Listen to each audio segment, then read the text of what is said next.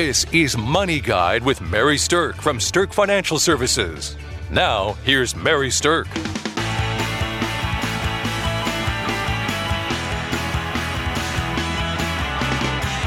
Welcome to Money Guide with Mary Sterk. And today's topic, we are going to be talking about planning for a rainy day, or since we are recording this in the Midwest in the wintertime, it might be planning for a snowy day. So with me today, I have Kelsey Banky. Welcome, Kelsey. Thank you, Mary. Kelsey's another certified financial planner with us at Sterk Financial. And we spend a lot of time in financial planning talking about what are the main things that people can do to protect and prepare for emergencies that life might throw at us. So we're going to talk about some of those today. We're going to talk about 4 specific things that we think people ought to be thinking about doing or make sure they have in place to prepare for that rainy day if it comes. So the first thing we're going to talk about is emergency money.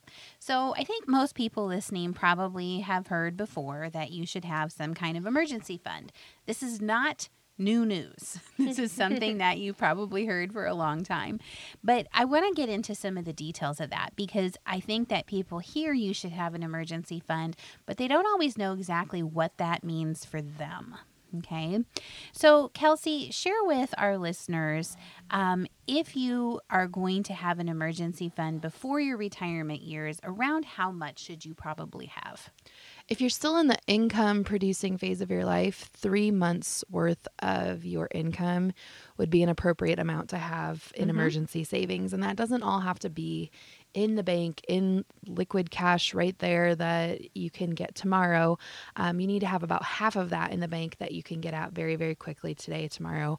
And then the other half of that, you can invest it, try to earn a little bit more than maybe what the banks are paying right now, but still keep it very liquid so that you can get at it within a couple day time frame should some big event occur that you need access to that kind of cash. Right. So the whole key with emergency money is access without penalties. Yes. Okay.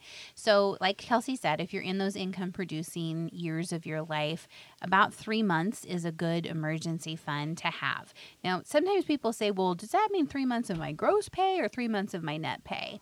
And the reason that you have an emergency fund is if an emergency happens or if you have something like a job loss happen. So I'm of the opinion that having at least 3 months of your net income is where you really want to start focusing on. Because if you lost your job and you needed to be able to pay your bills for 3 months with your emergency money, then your net income is the number that we're talking about here. You want to have that set aside so that you have a buffer there in case you lost your job. So let's talk, I guess, about if you don't have that saved up. How do you get there? If you try to just go from 0 to 3 months of your income in savings in 10 days or even a month, you're going to just not do anything. So you want to set a goal of how much can you save each month and just start building that as quickly as you can. And if you have to use it for an emergency that comes up, that's fine, but then replenish it. If you're on the flip side of that and you're looking at your bank account and you're going, well, I have way more than 3 months worth of my income saved, then that's when you want to really dial in on, what do you need to have in there and what can you do with the extra savings that you have to get it working a little bit more for you. Right. Absolutely. Now, we said if you're in your income producing years, focus on that 3 month number. But when you get to the point where you're actually retired and you're not income generating anymore, then in our opinion, you want to actually have a little bit more in your emergency fund. So closer to maybe that 6 month number of whatever your spending amount is during your retirement months. And the reason for that is because if you have an emergency, and you're not income producing anymore, it's going to take you longer to recover. And so if your emergency is big enough that you need to use most of your 3 months worth, and that will leave you with nothing. And if you happen to be on a limited or a fixed income, or if you have to sell other assets in order to replenish your emergency fund, you don't want to have to put yourself into a fire sale type of position. So 3 months worth emergency money if you're in those earning years, and 6 months worth of emergency money if you're in those retirement years is a great place to land with that. So, okay, so planning for a rainy day, having that emergency fund is number one. The second thing is making sure that your insurances are in place. And there's a number of different insurances that are out there, but the whole idea with insurance is to protect yourself against risk. I mean, that's the whole fundamental premise of what insurance is that you're transferring the risk to someone else to take, and you pay a little money now. So if there's a big money deal later, then they have to pay the big money amount. Okay, so there's three big things for insurance that I want to touch on. The first one is protecting your property. So property insurance, like your home, your auto, things like that.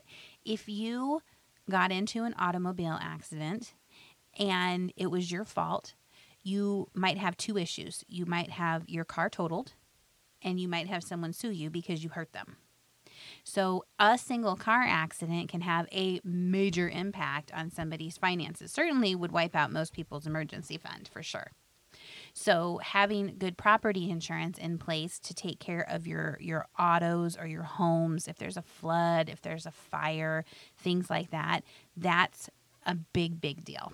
And I'm going to speak from experience on this one, because when I was in my teens somewhere, I was in an accident that totaled my car and did some significant damage to another car. And the insurance, I mean, it just does so much to protect you, because about 3 years, it was right before the statute of limitations was up, the other party tried to sue, well, successfully sued, but didn't win the case, to try to get damages and lost wages and things like that. And the insurance company went to bat and took care of all of that, because that protection was there. So don't skimp on that. That's something that can really, really protect you. And the more wealth that you build, the more protection you need, because you have more to lose. So, don't miss out on these details. These are things that may never come up, but when they do, you're going to be really glad that you have that coverage. Absolutely. And I know that I did a show a while back about being fireproof, and shared the story that my daughter had lost everything that she had in a fire this past summer. And, a lot of our listeners out here are parents of older children or are grandparents. And if you're in that situation and your children are out living on their own and renting a place, then I highly encourage you to push them to get rental insurance. And if they aren't doing it, then that might be something to consider giving them as a gift. It's only a couple $100s a year usually, and it's the difference between them needing a gigantic amount of help from probably you if they lose everything, or being able to capitalize on that from the insurance company if they did have something happen that was a major catastrophe. So definitely think about that. The other kind of insurance, though, to prepare for a rainy day is life insurance. And I know we've talked about life insurance in a number of different times, but it's a very sad day if you lose someone that you love. And life insurance is there to help take the financial pain out of it if you do lose someone who's a breadwinner in your family. So when you're thinking about preparing for a rainy day, we don't like thinking about those morbid things that are out there, but protecting your family through having the appropriate amount of life insurance is hugely important. It is, Mary. And I guess since I got into the planning business here, it just amazes me at how often it happens. You think it's not as common. You think it'll never happen to you. But I see case after case after case where, a family member, a parent, or a husband or wife were lost, and the life insurance comes to save the day. I mean, it doesn't heal the emotional wounds, but it takes care of all the financial side of things so that you can work on the emotional side in your own amount of time. So I can't say enough about how important this is, and you should not leave this uncovered. Yes, absolutely. And here's the thing. Life insurance has 3 different and very distinct phases. When you're a young family, when your kids are young, before they're going into college, things like that, life insurance is all about widows and children. So if you lose a breadwinner in the family, it's making sure that your children can still go to college. It's making sure that they don't have to leave their house or get evicted. It's there to protect young families from the loss of the breadwinner. That's phase 1. Phase 2 is all about those middle years. So once your kids are grown and now you're maybe turning your focus to saving more for retirement and things like that. Phase 2 is really about making sure that your spouse is protected if something happens to you, that they still will have a successful and confident retirement. Okay. And phase 3 is about when you get into your later years, then life insurance is no longer about widows and children, and life insurance is no longer about making sure your spouse can comfortably live through retirement. Life insurance shifts to be more about legacy planning. And do you want to use life insurance to leave a legacy, a financial legacy? Could be for your spouse, could be for your children or your grandchildren, or it could be for charity. And so the purpose of life insurance absolutely shifts over time for people to use. But the rainy day planning is definitely phase 1, widows and children, and phase 2, protecting a spouse during retirement. So speaking of retirement, we have a great seminar coming up in January, on January 12th. I'd like to invite all of our listeners to come to. You can register online at sterkfinancialservices.com. But if you're within 10 years from retirement, this is a seminar that you're definitely going to want to come take a listen to. We're going to talk about getting your ducks in a row so that you can retire with confidence. And I think you'll take away a lot of good, valuable things from it. So join us on January 12th.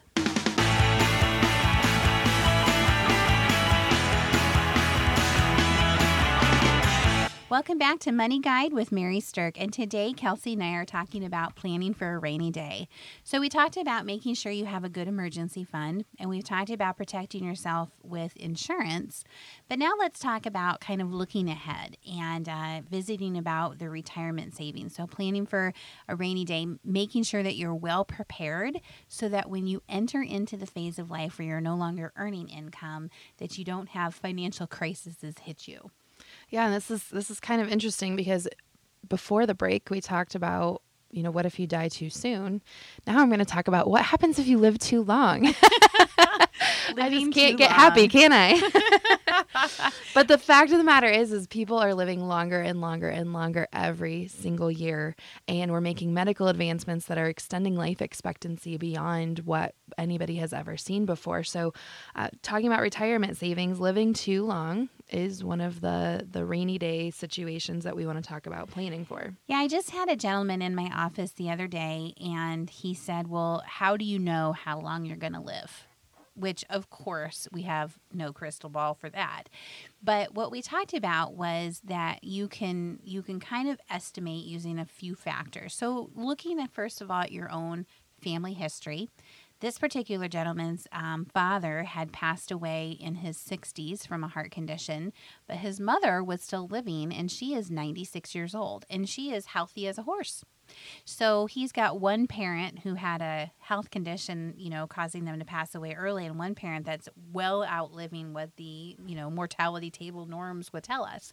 So my answer to that would be we have to err on the side of caution when you're doing planning. You have to expect to live longer. So you have to set up your financial planning prudently, saying, well, if you've got longevity in your family on one side, you probably need to plan to live till you're at least 95 to make sure your money lasts that long. Mortality tables tell us that mid-80s is kind of the number that the average person lives to. And so prudent planning would extend that and say, well, let's make sure that if you're above average, which we think most of our listeners are, then maybe you're going to live a little bit longer, and we want to plan for that. Well, and just think about that statistic in itself, that the average, I have statistics here in front of me, the average 60-year-old today is going to live till 84. Okay. Well, that's average. Half of them are going to pass away before that, and that usually is not always health related. It's, accidents when they're young, going to serve in the military, things like that. But half are going to live longer than 84, and it doesn't say 85. It's half is going to live to 84. And the longer that you live, the longer your life expectancy is. It's right. a crazy thing. It just keeps going up. Yep, it just keeps going up. So every year you make it in this life, your life expectancy is even longer, and so planning for it is definitely necessary. All right, so another thing that we need to plan for in retirement is the impact of inflation. And inflation just means that things get more expensive. right? That the cost of living goes up. Now, over the past 40 some odd years, the average inflation has been around 4% a year. But if we just isolate the last 10 years, then inflation actually has been under 2%. So we can't necessarily predict how much the cost of things is going to go up, but we can predict that it will go up some, and we have to plan for that. So inflation's a tricky thing, right? Because you can, if you just put in like a 4% inflation factor and look at what the cost of something might be in 40 years, it's ridiculous. Like, it looks like you're going to need millions of dollars just to live on a normal, non-extravagant lifestyle. But the reality is that your grandfather would have thought it was crazy if someone told him he was going to spend $4 on a gallon of milk. That's not what it cost when he was a young man. In fact, they probably didn't even sell it in full gallons at that time. They sold it in smaller amounts. So it's interesting to see what real inflation has been over time. When I was when I was a youngster, and in the early 70s, I'm not going to tell you the year because then I'm going to kind of out myself here on how old I am. But when I was a youngster in the early 70s, gas was 57 cents a gallon. Now, sometimes in the last 10 years, gas has been $4 a gallon. Sometimes it's been $2 a gallon. It kind of fluctuates up and down a little bit, but it sure isn't 57 cents a gallon anymore. So inflation is real, and we have to account for it and plan for it when you're in your retirement years. Yeah, if you're not planning for it, you're just going to do a disservice to yourself because you'll have less spending power and less buying power in your later years if you aren't accounting for a rising income for yourself. Absolutely. All right, the last thing to think about when you're planning for a rainy day in retirement is the uncertainty of Social Security. And here's the thing. We already know that Social Security is going to go broke, but we just don't know what they're going to do to fix it. I mean, this is no secret. It says right on your Social Security statements that you get in the mail, or if you print them out online, that Social Security is going to be broke within not too many years from now. And so something is going to happen within the Social Security system to fix that. Nobody knows what that's going to be. There's no plan on the table yet from the government side of how to fix things. But what we do know is something is going to have to give there. And what we don't know is who that's going to affect. So if you are depending on Social Security to be a big part of your retirement income, this is something that you might want to have a plan B for, because we don't know what that's going to look like 10, 15 years from now. Yeah, and there's lots of different things that they can do. And in fact, they've already done this in the past, but raising the age for your full retirement benefits to kick in is something that has happened before. It used to be 65. They slowly stepped it up from 65 to 67. So you could see something like that happen if life expectancies get to the point to where they can support that.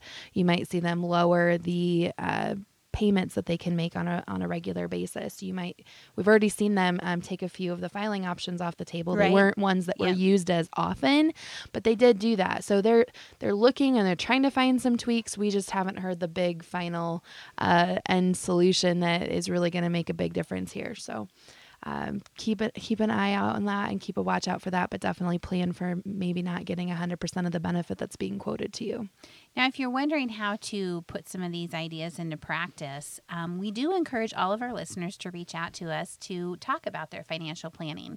We often give something away during our shows, but today just what I want to do is encourage you that if you've been thinking about getting your financial planning in order, then use this as an opportunity to give us a call. This is the great time of year to start getting your ducks in a row, start thinking about retirement planning.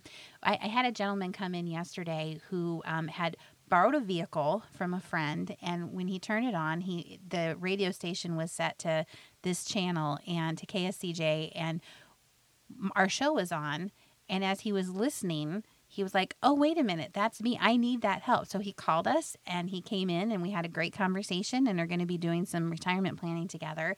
And so if you've been thinking about that, if you've been listening to our show for a while and you're thinking that, hey, this would be a good time to do some planning or some financial planning, some investment management, anything like that, I encourage you to reach out and give us a call and set up a time to visit with one of our certified financial planners.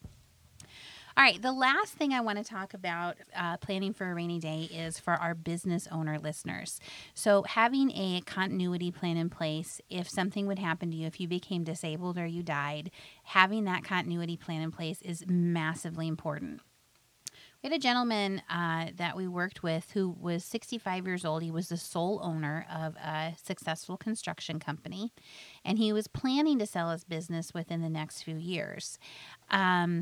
But what actually happened was that he unexpectedly passed away from a heart attack.